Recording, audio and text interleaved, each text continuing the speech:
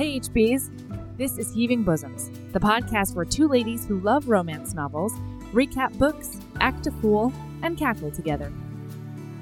We love all of our patrons, but this one and I go way, way back. Victoria E., you are descended from Bridget, the Celtic goddess of poetry, healing, and spring, and a protector of livestock and the young. You have an artist's soul, the work ethic of a meticulous scientist, and an analytical mind that can tackle any problem.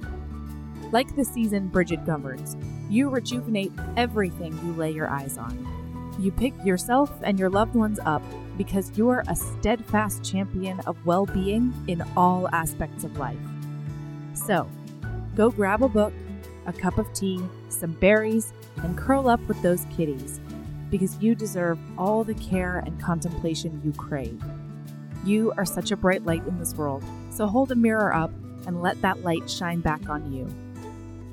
And now, I'm delighted to tell you about one of our sponsors today. It's Melanie Edwards' debut novel, Rocking Her Boat. You guys, lady scientist, bad boy rock star, second chance romance. It's so catnip. Okay, here's the description. Lifelong passion and perseverance have finally given Nina the one thing she ever wanted, her own environmental nonprofit. And yet, it's when she should be on top of the world that she feels the empty results of her neglected personal life. Maybe now's the time for this focused marine biologist to see what happens when she adds some fun to all of her hard work. Chelsea's passion is music. Still a rebellious stoner he was in high school, growing up has forged his powerful, unique voice. Now that he's moved to a bigger city, his raw, rough-hewn talent and uninhibited charisma are garnering popularity for his band. A chance reconnection with Nina proves his teenage infatuation hasn't gone away, but it's tough for Nina to see him as anything more than heartbreak waiting to happen. As Nina spends more time with Chelsea, the sparks fly, and she also finds a shared determination and ambition, which is dead sexy. Between their different, busy lives, the marine biologist and rising rock star try to make their delicate new relationship work. But when the glow of infatuation fades, will the reality of supporting the other's different dreams be too big an obstacle? Here are just a few snippets of reviews this book has gotten. This heroine is one of us. I was immediately invested. Melanie Edwards created a rich visual world that was easy to fall in love with. And this novel doesn't skimp on the super hot sex scenes. Hurry everyone, go and support this debut self-published HB. I'll put file links in the show notes and blast on all our social media. So usually this is where I introduce the book we're going to be talking about today. However, we've got a special treat. Erin got to sit down and chat with Christina and Lauren of the dynamic writing duo we all love, Christina Lauren. They chat a little about a requested rom-com and all about writing. Here we go. Hey, Christina Lauren, Christina and Lauren. How's it going? So good. I want you to know I've said that so many times. When we were at Comic-Con, I was like, Christina Lauren. We actually got a question. So I put out to the cult, like, hey, does anybody have questions for Christina Lauren? And one of the girls asked the question, how many chairs were there this year for you at Comic-Con? Never two. There's never two. Was there only one this year too? Well, we thought there was two, but then that just meant that we got there first and then they were short of chairs. Oh, no. Wow. So they really didn't learn. It's funny. I mean, most panels that we're on, they don't know that there's two of us. It's just the person in charge of putting chairs. Like, they don't care. You know, they don't notice that there's two people. Right. So. Yeah. Most random, like, panel setup, audio-visual people don't know Christina. Well, that's an industry you need to really break into. You need to have, like, an AV club book, maybe, and then you'll get a couple of chairs next time. Okay. Taking note. I feel like we should tell people that I am Christina. Oh, yes. And I am Lauren. Yes. I feel like... So you know who to be mad at when we say something we shouldn't.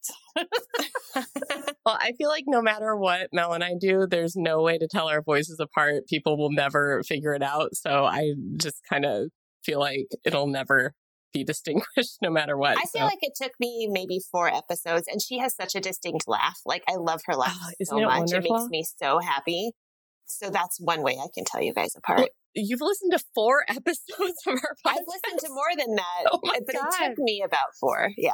I'm very humbled, but I'm also kind of glad that you know that we're not really running a very professional operation over here. I mean, neither are we some days, so it's fine. So, as you know, we don't usually do like author interviews, and we've only done a couple. And when we have, Mel has done them. So, but Mel's not here because she's RWA, but I think she's kind of jealous of our party. Hi, Mel. Hi. So we had this thing come up in our Facebook group, The Cult, where there was like this renaissance for this movie, What's Your Number? And everybody was talking about it. And then when we read Josh and Hazel, a couple people were saying that this movie had like Josh and Hazel vibes. So I thought instead of just doing a straight interview, maybe we could talk about a rom-com because you guys are like the queens of rom-coms. Aw. So what was the cult's feeling about this movie? It was, listen, okay. Sounds like I you don't guys want to didn't piss like. off the cult. Don't worry about it. I piss off the cult on like a daily basis. It's not a big deal. We love you, cult, but we're going to have different opinions than you on this one. I'm psyched. I think the thing is like the cult really likes Chris Evans. And I think that is why they have like a renaissance on this movie. But like, okay, did you see it back in like 2011 when it came out, or did you recently watch it? It's 2008. I don't think I'd ever heard of it. Oh, for some reason. Oh, I Googled to see how many years had passed since No, this. it's 2011. I Googled and it said 2011, but maybe there's conflicting Googles. All right. No, I think she's thinking 8 years. It had been 8 years Oh, ago. it's been 8 years. Okay. Oh, that makes sense. Yeah. Yeah, because it is a little dated. I think I said at some point during this movie, was this the whole entire script just a point? Like, the whole point was just to get Chris Evans naked as many times as they could. They succeeded. I know. Well, the funny thing is, you know, the first scene when he steps out and he has the towel clutched over his crotch. I'm familiar. Ugh, I hate the word crotch. Sorry. I'm sorry, crotch. everybody. I'll put myself in the naughty corner. But Christina and I, in unison, shouted at the TV, "Oh, it's that movie!" Because we've seen the GIF so many times, but we haven't seen the movie. Yeah, it's that movie. Oh. Yeah. Well, this is kind of, I think, before he came into his own, and like, he was not like a big deal, I don't think, when this came out. So No, the Chris well, Evans fangirls had not found it. Yeah, and he's adorable, but no. I said this morning, so I met Chris Evans at Comic-Con. Well, it's not Comic-Con. It's called FanX in Salt Lake City. Oh. There's a photo of me with him because so many, which we'll have to send you. It used to be my Twitter, Yes. Abby, for a long time. So many of our readers see him as Finn. And so I bought a meet and greet. From Dirty Rowdy. Dirty Rowdy thing. So I bought a meet and greet. And I was with my friend Bree, and I was very nervous, and I had a copy of Dirty Rowdy thing, and I was rehearsing the whole time. I was going to ask him if we could hold this picture. So I almost chickened out, and she's like, "You're doing it. You're doing it." So we were timing it. You get like 4 seconds with him. Oh my God. And so I get up there and I go, "Hi, my name is Christina, and this is my book. And a lot of our readers see you as Finn, and could we pretend to look at it and look scandalized?" And he goes, "Sure." So the pictures of us looking like we're reading it and like looking horrified. And as soon as it was done, I didn't even realize he like turned to hug me. And I just turned to my friend and I went, "I did it!" And I ran away. So you passed on the hug with Chris Evans. Yes. And so I said to Lo this morning, I am taking 10 Chris Evans can do no wrong points away from him for this movie. Oh my God. Okay. Did you both dislike it? Yes. Okay. Can we be honest and say we actually DNF'd it at an hour and You 6 DNF'd minutes? Yeah, we hated it. I want to know everything. Okay. I mean, do you want to do it the way you guys usually do? Because I am a No, fangirl I'm of the not going to podcast put you where we through go a whole. through- No. We watched an hour of it. Okay. Yes. So this thing is 100 and like, what was it, Lo? 106 minutes. Yes. That means it's 100. No, we got through 106 minutes. It's like 170 something. Yeah, I think it's like a full 2 hours. So that means, it was 126 minutes. Yeah. So that means it is a 126 page script. Which And is I long have no idea script. why somebody didn't stop them. Because it was 2011. All right. So I'm guessing the premise was not your cup of tea. Okay, so first, can we talk about the origin of this, which is a book called 20 Times the Lady? Yes. Which we just discovered this morning. Me too, this morning. So there's this book called 20 Times the Lady by Karen Bosniak. And I discovered it this morning too. So I don't know if it's traditionally a romance or more of like a chick lit or what it is. Yeah, I don't know either. Or if they changed stuff from the script to the movie. They might have. I mean, we know that happens. I know that they have because I read a blurb of it. And I know that at least a lot of the ex-boyfriends were different in the movie versus the book. And the main characters' names were different. So there's at least been some like fundamental changes. I mean, the cover looks to me like a rom-com cover. Like it's kind of like a Post-it note on binder paper. It looks like chick-lit-y. And in the book, it looks like her name is Delilah Darling, and they change it to Allie. But the last name Darling just drives me crazy because it's like, is this 101 Dalmatians? Like, what are we doing? Yeah. I think the premise bugged me, and we assumed that it was written by dudes because, I don't know. It does have that feel. Yeah. And so I think, just at the outset, the premise being that she reads this article in Cosmo or a women's magazine that says, 90% of women who have sex with more than 20 partners never find a husband. That's the premise. And I was like, wait, what kind of statistic is that? Like, that is totally absurd. And I actually went down to bed last night and made my own list. And I have successfully found a husband and had sex with far more than 20 partners. So that article can suck it. Congratulations. Thank you. I was like, apparently I'm a statistic anomaly. I'm glad you beat the odds. No, I mean, the minute because we didn't know anything about, I thought it was about a phone number. I didn't know anything about it going in. That makes sense. And the minute they started talking about 20 partners, Lo and I looked at each other and went, no. So I thought the premise was eventually going to be that it doesn't matter, that she can sleep with 21 and she's fine. She can sleep with 30. She can sleep with 80 dudes and she's fine. Do you know what I mean? Then, not to jump too spoilery, but the fact is that she finds out at the end, apparently, because I Googled it this morning, that she didn't actually sleep with one of her boyfriends. And so he is only number 20 and she will never break the number 20 rule. And I'm just like, wait, that's the lesson, is that she's going to be okay because in fact, she does only sleep with 20 men. Like, my head exploded. There is a moment where Chris Evans says, the only women care about that. Or like, that doesn't matter or something. But I just feel like they just let that go. And you know what I mean? It should have been a bigger thing that this does not matter. Even if you slept with 50 people, 100 people, whatever. Well, that is kind of how it ends at first. So it's like, okay, you guys listening, the premise is she goes back. So she realizes she's hit 19. No, she's hit 20. And then she's got to go back through her ex-boyfriends, she thinks, and find one that will marry her so that she can not break this imaginary number. So it's her going back through her ex-boyfriends and seeing if any of them are marriage material. And then I'm so sorry I said I had Josh and Hazel vibes. I hope that wasn't insulting. But the idea is Chris Evans is helping her date these other people. So it's they're friends, but they don't realize they're falling in love. And he's helping her find the one, but really he's the one. So she's going back through all these guys. And then one of them she really wants to connect with because he's a rich, successful guy now. The conflict in the thing ends up being that he found that guy. I don't know how far you got. He found the rich, successful one that she really wanted to hook up with again, and he hides that from Jake Adams or whatever his name is. Okay. He hides that from her because he's now in love with her.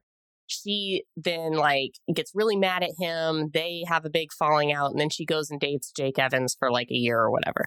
And then when Jake Evans finds out that she's had sex with 20 guys, he solidly slut shames her. And then she has this revelation of this doesn't matter. This is stupid. I'm going to go find the guy that was totally okay with who I am. And the big line is, I'm a jobless whore who slept with 20 guys and I want to be with somebody who celebrates that or something like that. And then she goes and finds Chris Evans and they make out, whatever.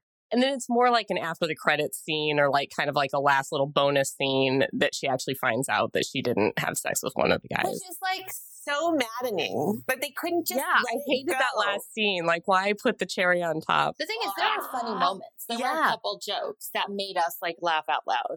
But for me, there were just and I'm just not normally a person who watches a movie and is oh, that was really problematic.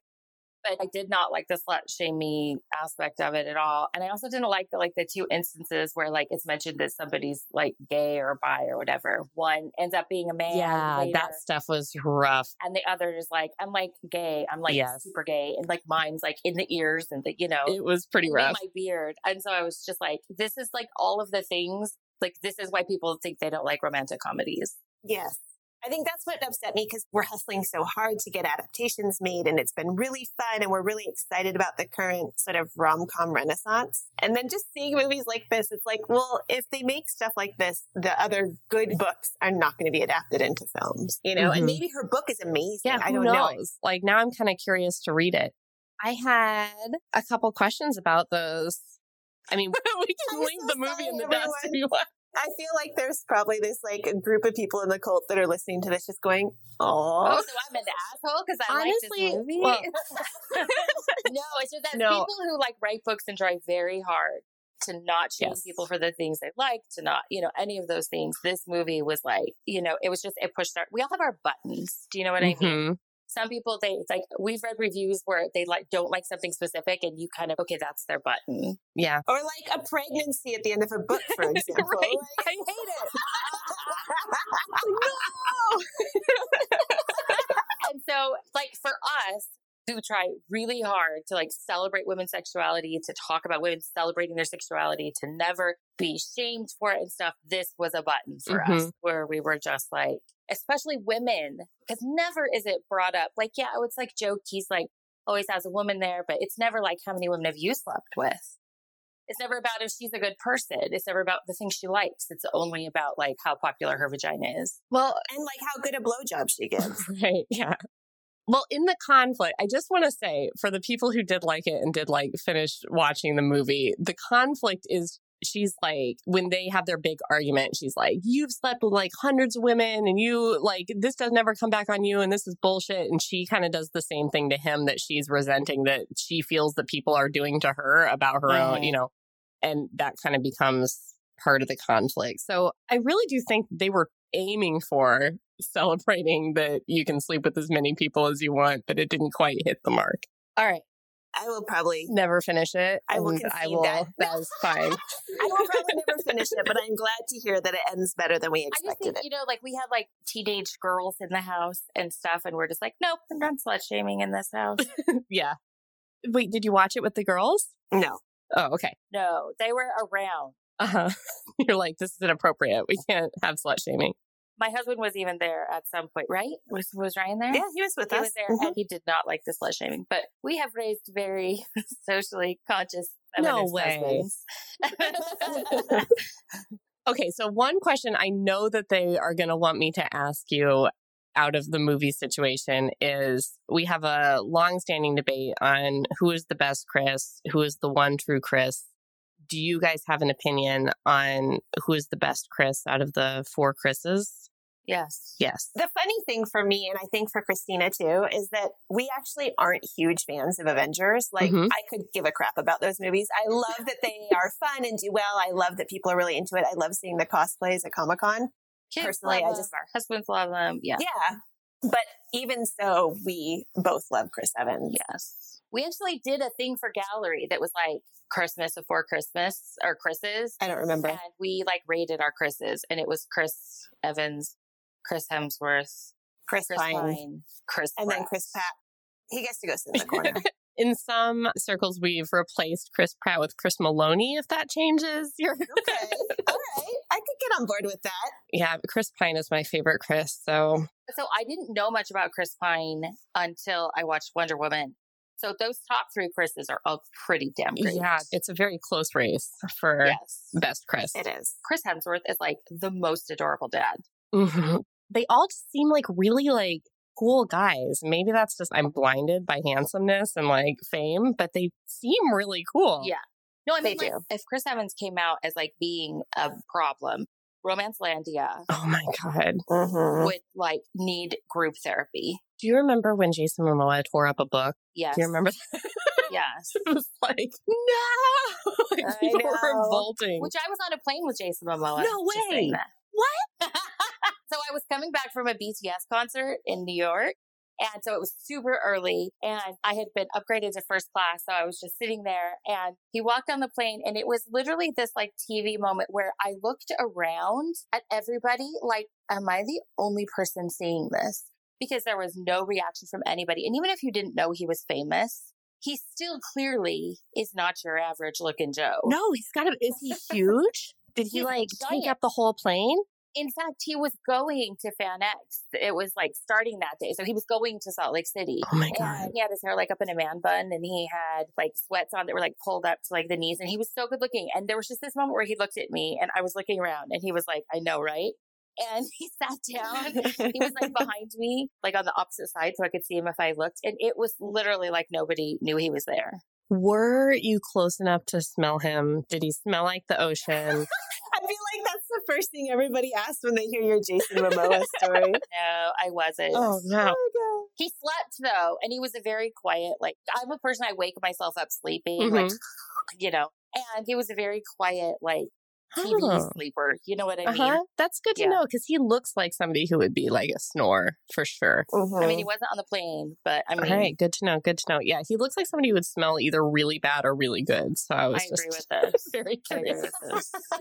Okay, so speaking of like, you know, movies and stuff, like what's going on with the Roomies movie? Anything to report? So I don't know how many people know that Christina and I wrote the script. Yes. The movie is in sort of early development stages with Everheart Productions, which is Jenna Dewan's production company. She works with a woman named Jean Song. And they hooked up with Oops Donuts Productions, which is Andy Fickman. He's the director, and he directed She's the Man, which is one of my kids' favorite movies. He has a new film coming out that's called Playing with Fire, but he also has done a lot of stuff in Broadway. He's won crazy Broadway awards. That's great. Yeah, so he's a really good fit for Roomies. Yeah. And his producing partner, Betsy Sillinger, is like the most amazing. They created this Disney show, Liv and Maddie, together, which for any listeners out there who have kids that are around like 9 to 15, they probably watched a lot of Liv and Maddie. Anyway, they were really great when we were working on the script because Christina and I we'd done a rewrite and polish back in the day on the early Beautiful Bastards script, but we'd never started from a blank page. And it's really daunting. It's just a totally different process than writing a book, but it's so fun. And we had a blast. Like they were very supportive. We probably did about 5 or 6 big revision drafts. And so now it's just out. We're trying to get it financed. And everybody feels really positive. Like it's been a really fun process. The project is really timely. And so fingers crossed. So I know nothing about, anything. Is there any like talent attached to it, or is like casting happening at all? So it's sort of a chicken and egg problem because one of the things that we had thought to do initially, and it's all very early stages, but there's a couple different ways you can move forward with stuff. You can have a script and take it to talent and try and get somebody attached and then take it to a studio for financing. The problem with that is that you don't have an offer on the table. For the person that's being cast. Okay, that makes sense. Them. Yeah. And so we decided to go the other way first to get financing, and then we could go to talent and make the offer. So I think we all have a list of who we want. In fact, I know we do because we've all made a list together. But yeah, so we're doing it that way. And I think it'll be great. We're super excited. So just like everybody, just, maybe take one of your pennies in a fountain and throw it in there for Roomies, because I think it'll be a really cute movie. We actually see them on Friday.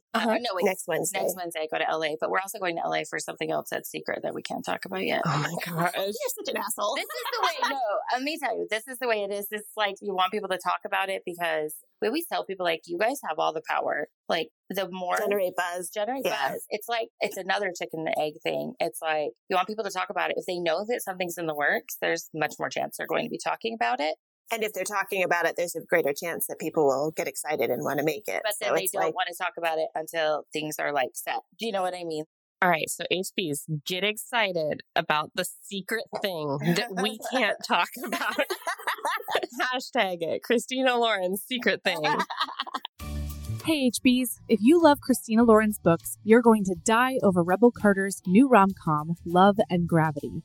It's a multicultural STEM Hufflepuff romance with a curvy Latina heroine and a swoon-worthy reformed bad boy hero. Here's the description.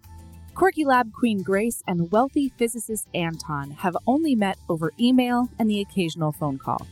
From afar, Anton is everything Grace dreamed of. Smart, funny, supportive of her best friend's work.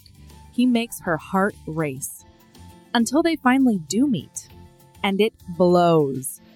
Because the funny, sensitive, and thoughtful man vanishes in the blink of an eye, replaced by a condescending jerk who thinks she's little more than an errand girl.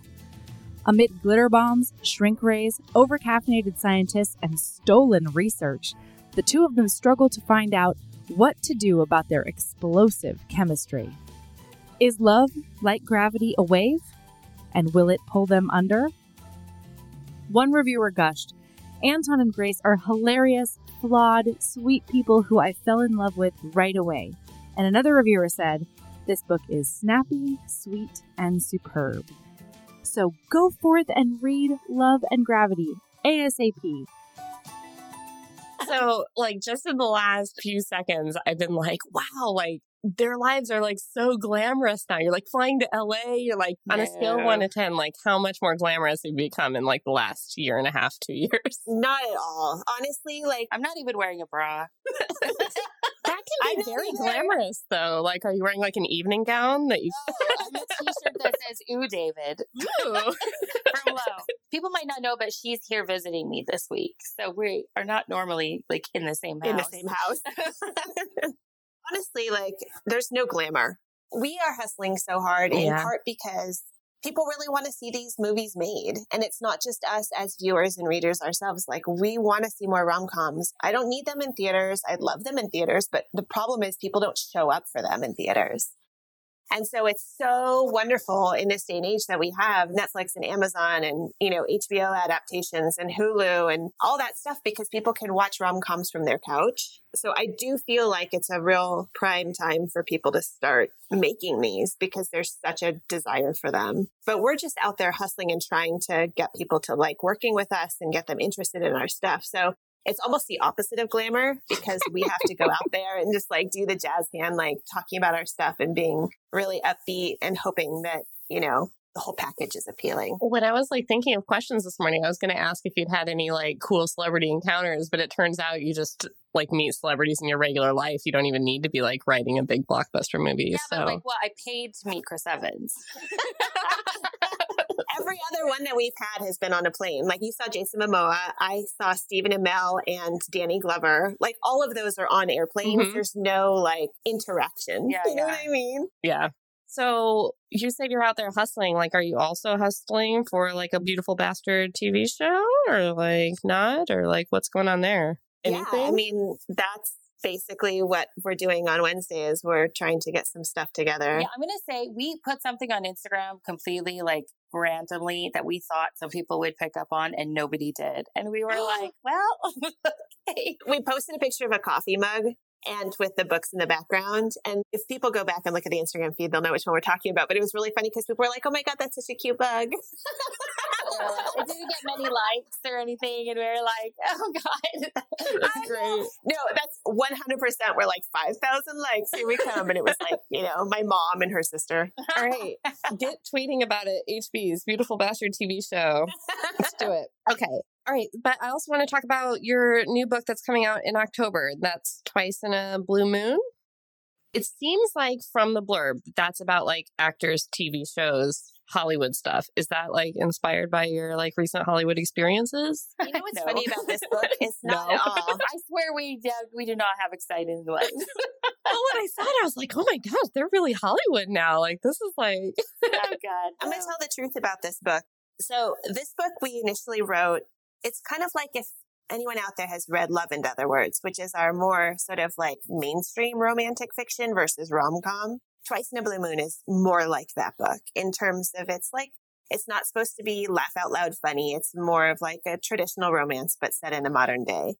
And we really loved writing it. It's initially inspired by A Room with a View. I don't know if you've read the book or seen the movie, but I was obsessed with that movie and Julian Sands when I was younger. And so the first half of the book it takes place when they're younger. She's 18. He's, I think, 21.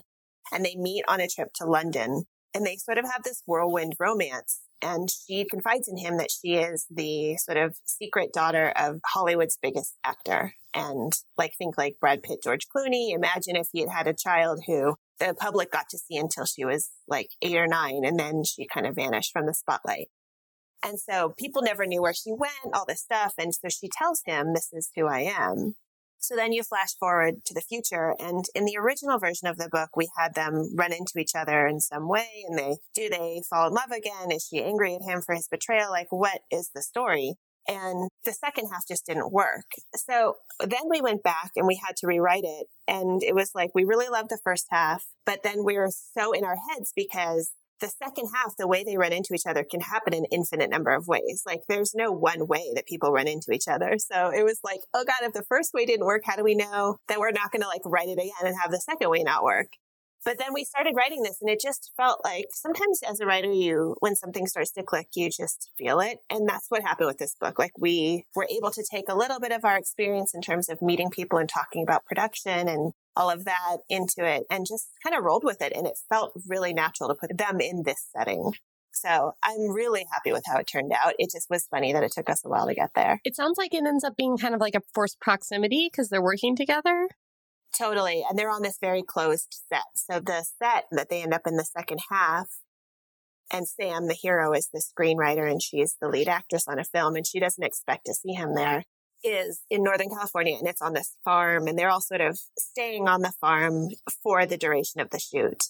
So it is forced proximity and it's also out in nature and it's really beautiful and they're sort of, they're forced to interact. That sounds wonderful. Yeah, I love fun. forced proximity. Yay! It's my very favorite thing. And I love enemies to lovers. It's my very favorite thing. And so I can't wait. I'm going to eat it up with a spoon. Yay!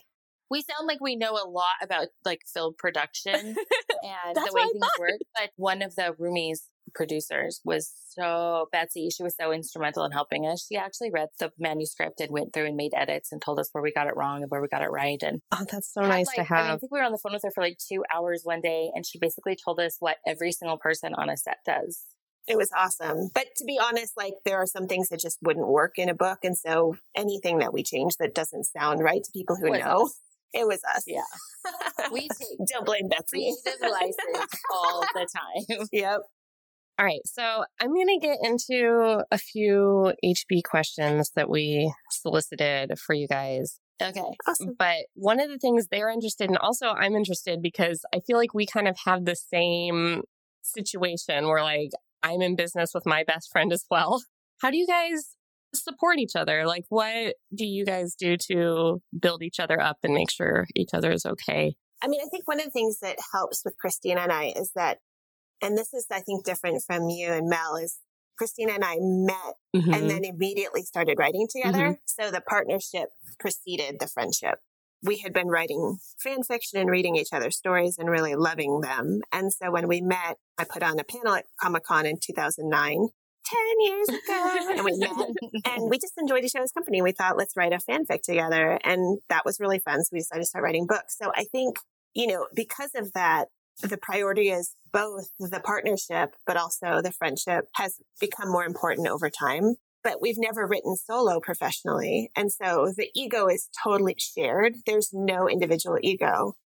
So when she's having a rough time, it's not like I feel superior or like, condescending about it. It's like we both want each other to do the best that we possibly can. And so we've just had to learn like the kind of feedback that each of us likes and the ways that we get stuck and what we can do when the other gets stuck and how to celebrate victories. Like what's a victory to me might not be a victory to her and vice versa. And so just learning that over time and paying attention. I mean, there are people who probably don't understand a friendship like this, where it is almost like a marriage in some ways, in that, we go through really amazing things and we go through hard things together and we have to just sort of like always prioritize. And weirdly boundaryless. Yeah. Yeah. I swear I like farted in front of her yesterday and she's like, it's been 10 years and you've never farted in front of me. Like we've had couples massages and like, That was really funny and oddly noisy. I know. It was a total toot. And I was like, well, that barrier's been broken. Yeah. And the funny thing is that we're very different people, like very, very different. But it's so funny that the ways that we're different fit so perfectly together. Mm-hmm. That's how I feel about me and Mel. We're like nearly polar opposites, but somehow it just it works out. But we've also had with us. many poop moments, which our Patreon subscribers definitely know about. We've told many poop stories. I have to know where every bathroom is at every point. If you tell me there is no bathroom, I am immediately going to panic. And Lo just rolls with it. I know this. I am also the person, if you need any sort of stomach medication, where's Christina? It's true. And also, like, the rule is as soon as the car door shuts, nobody mentions the toilet. As soon as she gets in an airplane or a car or any confined space, she will have to go to the bathroom if somebody mentions bathroom. That's like a big scoop. I feel like now I've got like... You got the dirt. Get those likes. I was wondering too, since you guys kind of met through the fanfic world, like we always like to know how people started off as readers. Did you read romance and fan fiction, or was fan fiction your gateway? And if so, like what was your beginning in fan fiction? Well, so I've read romance my whole life because my mom's a romance reader. She used to go to the like thrift store and get books for like a nickel. It was like, I thought Barbara Cartland was like the prettiest thing I'd ever seen when I was little. Yeah. And then I had postpartum depression with my daughter and I read romance. That was like my escape. But then I didn't read for a while. I didn't read romance for a while until I read Twilight. And then that's what started me. I'd never like really written fanfic before until then, where Lo has basically like written, like her mom found notebooks full of like Days of Our Lives, you know, fanfic under her bed, like when she went away to college. And like all through college, I wrote like Buffy fic and Alias fic and all of that. And when my dad got sick and he went into the hospital and he was coming home, I went home to help my mom sort of transition him back. And I needed something to distract me. And my friend was like, you should totally read Twilight. And I was almost insulted because I was such a big Buffy fan that I was like, how dare you suggest that I read Twilight? And I read it and I was like totally obsessed, like got really absorbed in it. And then the last book made me so angry that I essentially wrote like 1,000,000 words of fic just to like have Edward and Bella have a lot of sex because I felt like that's what they deserve. I feel like that's how a lot of fanfic starts, is like just being angry.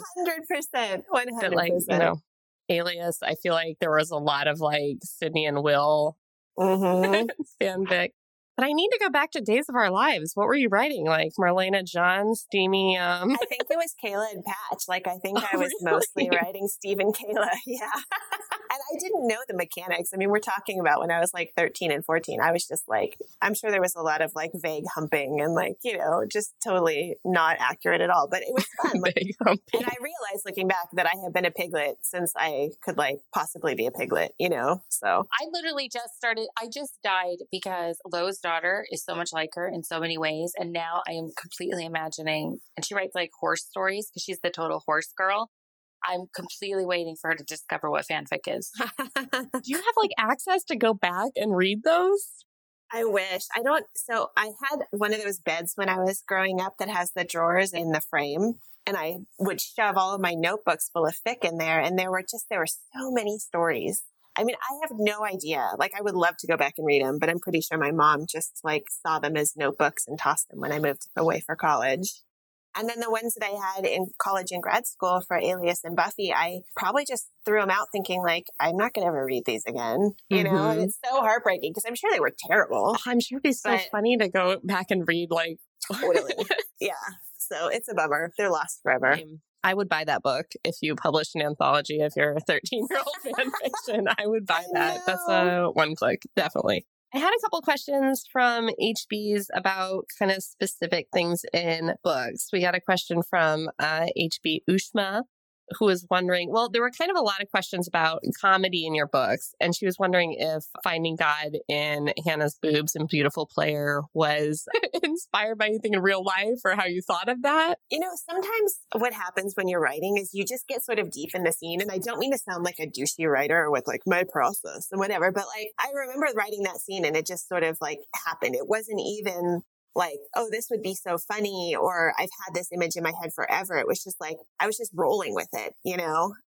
And I know that happens with Christina too, with like some of the things she does that crack me up. It's like, it sort of surprises us. In some ways, maybe those are the funniest ones because they don't feel so heavy-handed.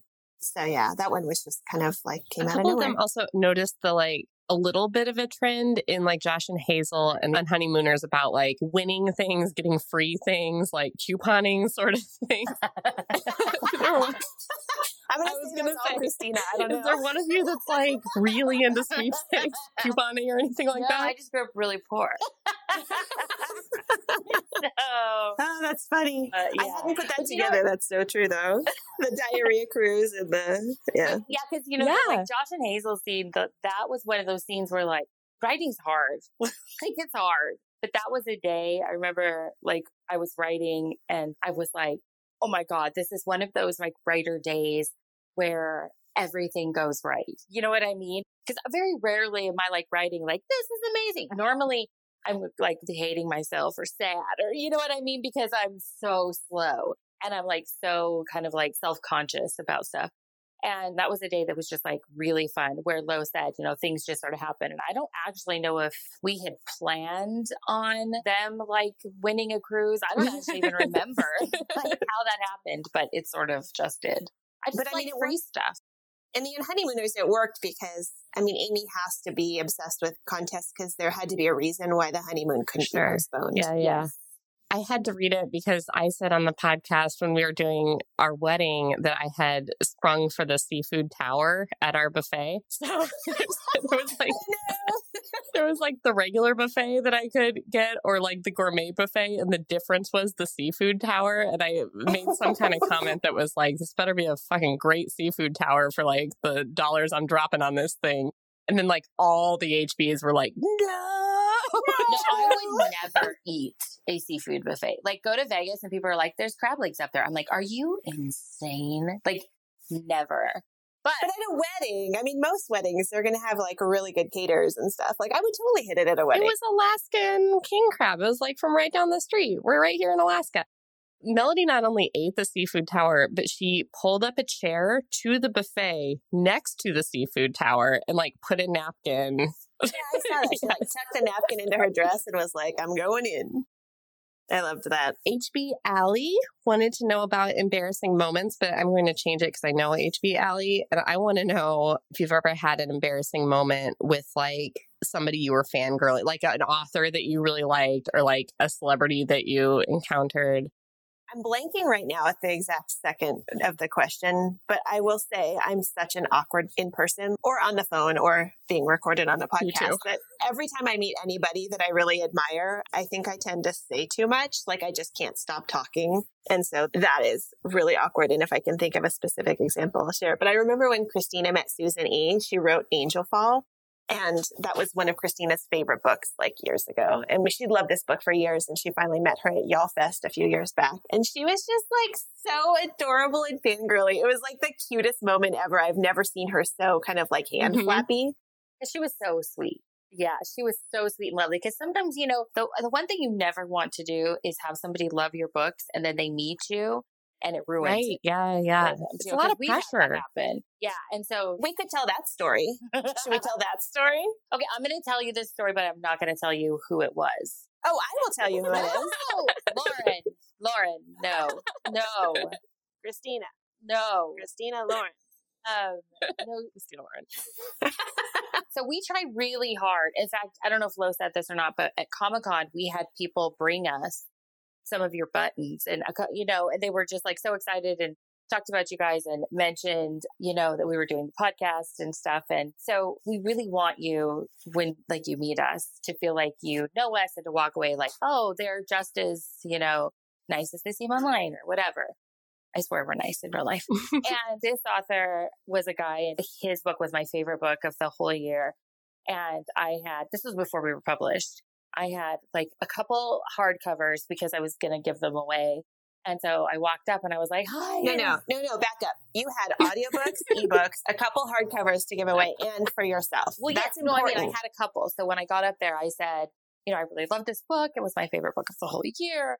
And, I have it on audiobook and ebook and then these hardcovers and we're going to give some away. I have all these whatever. And he goes, good God, why? Or something like that. And Lo goes, well, we want to support the printed press, or I can't even remember what she said. I said that we want to support the books we love and buy them in all of their forms. And he goes, how noble of you. And I just Lo describes it as like someone just kicked my puppy. She deflated. It was the saddest thing. And I wanted to punch him so bad. I was like, you dick. Because sometimes people come up to the line and like, obviously sometimes there are rules where it's like, you know, we can't personalize or, you know, whatever. And there are like very few instances where we follow those. For the most part, we're like, if you stand in line and you bring us your books, we're going to sign them. Yeah. And especially they'll come up and they'll go, I'm so sorry. I have a lot.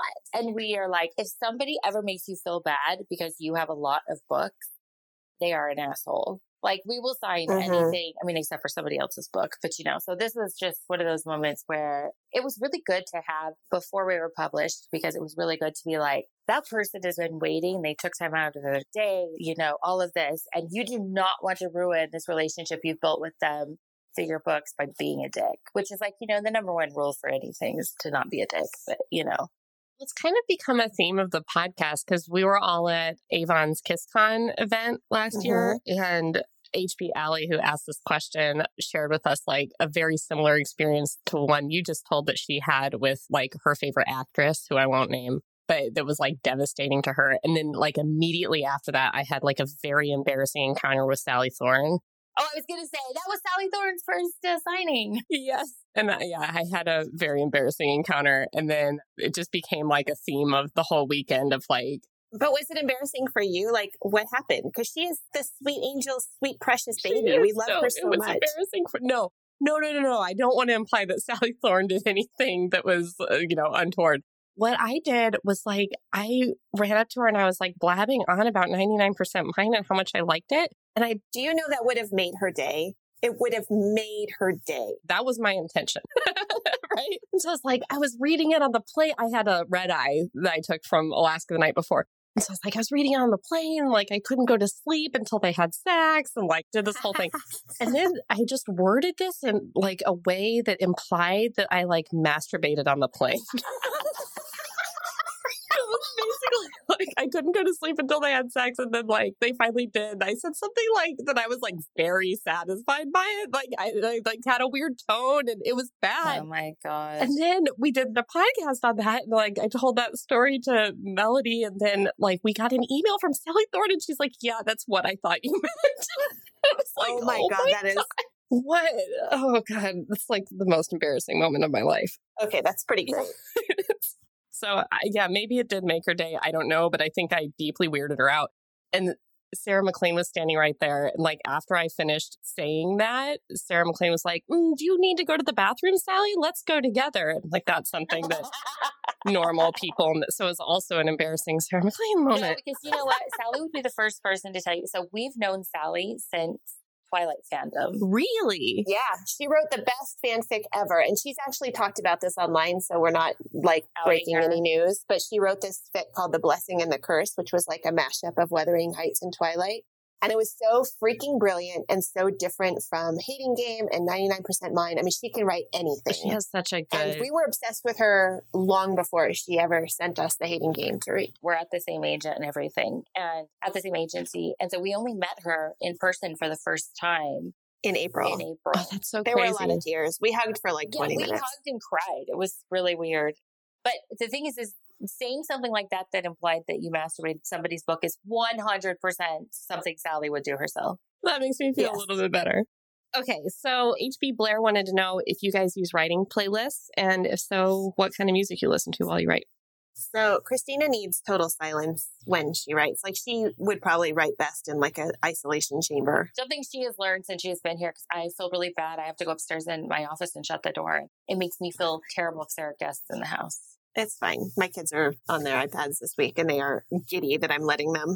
But so I love writing to music, but the thing is we usually have more than one project going on at a time. So especially one now. of the things that I recommend to writers who are juggling multiple things is to create short playlists and associate each one with a different project. So for example, like when I was writing Love in Other Words with Christina, my playlist was a few Lumineers songs. They just had the vibe that I was trying to get with the characters.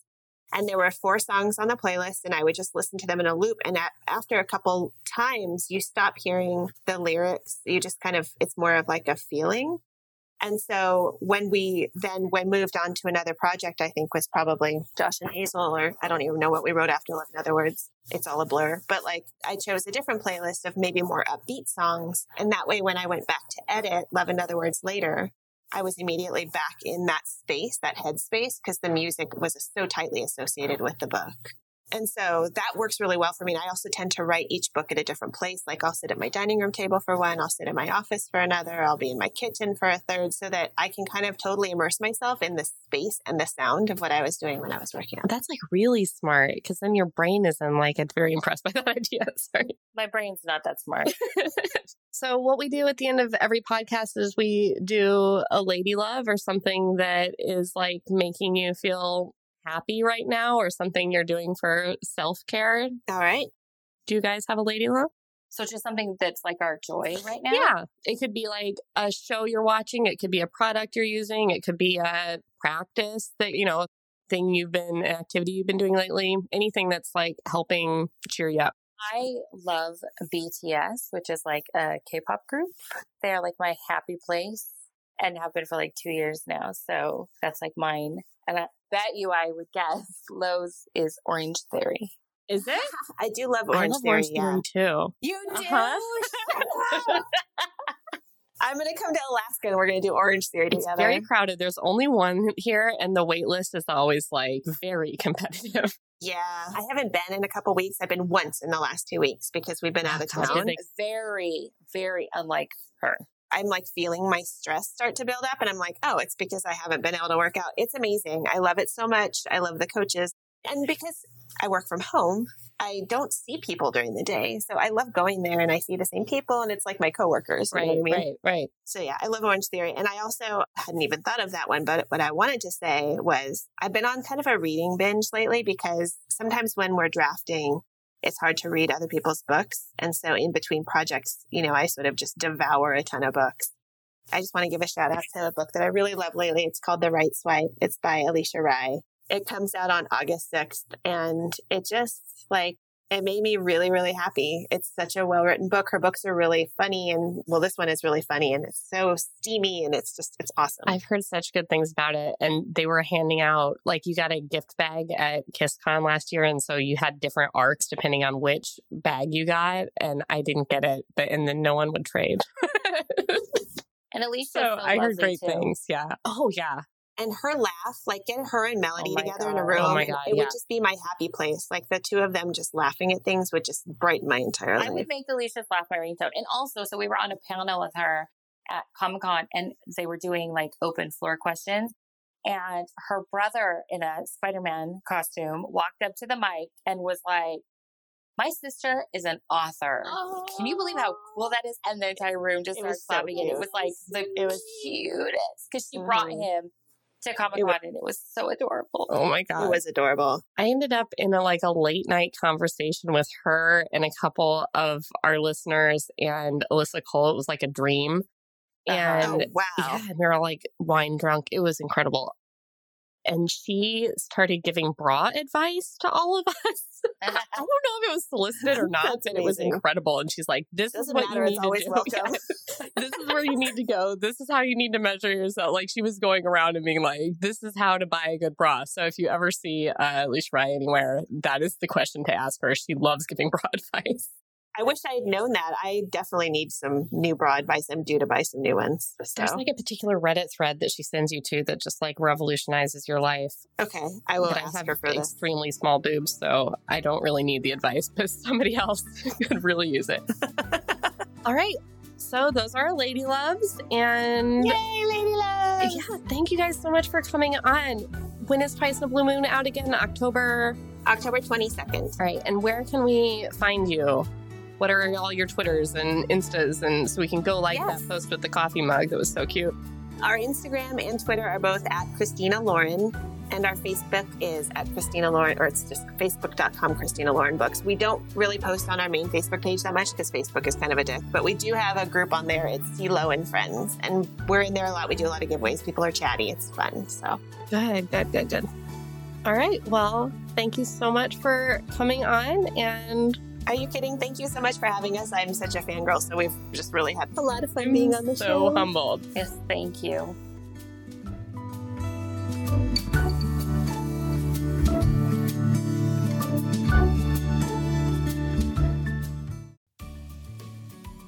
Hey, you. Yes, listener, you. Are you loving the show? If so, please leave a rating and review in your podcast app. The 90 seconds you take to say something nice not only helps new people find the show, but it makes me super smile over at HBHQ. Also, I've had a few people ask, and the answer is yes. We are still doing the 5-star bribe. If you leave us a review with 5 stars, then we'll do whatever book you want. We're real deep into the list, though, so it might be a while. Lilas! Okay, back to the show.